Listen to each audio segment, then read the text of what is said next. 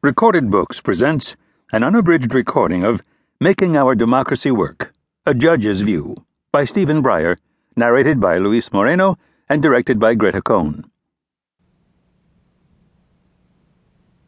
Author's Note.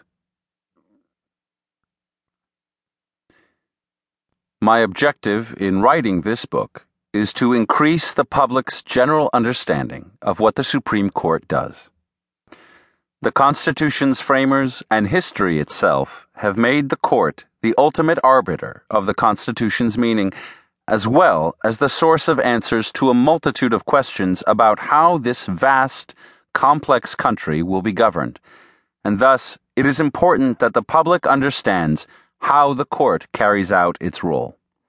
I try to facilitate that understanding by explaining how the court first decided that it had the power to hold a federal law unconstitutional, by showing how and why it was long a matter of touch and go whether the public would implement the court's decisions, and by explaining how, in my view, the court can and should help make the Constitution and the law itself work well for contemporary Americans. This book is the work of a judge, a member of the court, and it essentially contains my own reflections about the court and the law. When I read a case, including those decided long ago, I can try to imagine how its author might have felt or reasoned, but I cannot speak as a historian, a political scientist, or a sociologist. Thus, my historical descriptions rely on only a few but well-accepted historical sources. Because I believe it important for those who are not lawyers to understand what the court does and how it works, I've tried to make the book accessible to a general audience. A few chapters involve more complicated and technical matters, but there too, I've tried to make the discussion accessible even to a non-lawyer who can grasp the general themes without following every detail.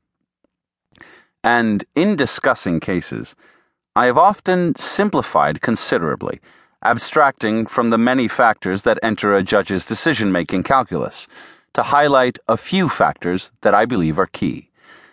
I hope some readers will want to understand the cases more fully and read the cases themselves. They are easily obtainable on the Supreme Court's website, www.supremecourt.gov. In discussing the cases, I have drawn what I say solely from the written record. For those curious about how these opinions came to be, I have included in Appendix B a brief description of the court's work, as well as a few essential points about our Constitution. I would urge all but expert readers to look through that appendix before reading Parts 2 and 3.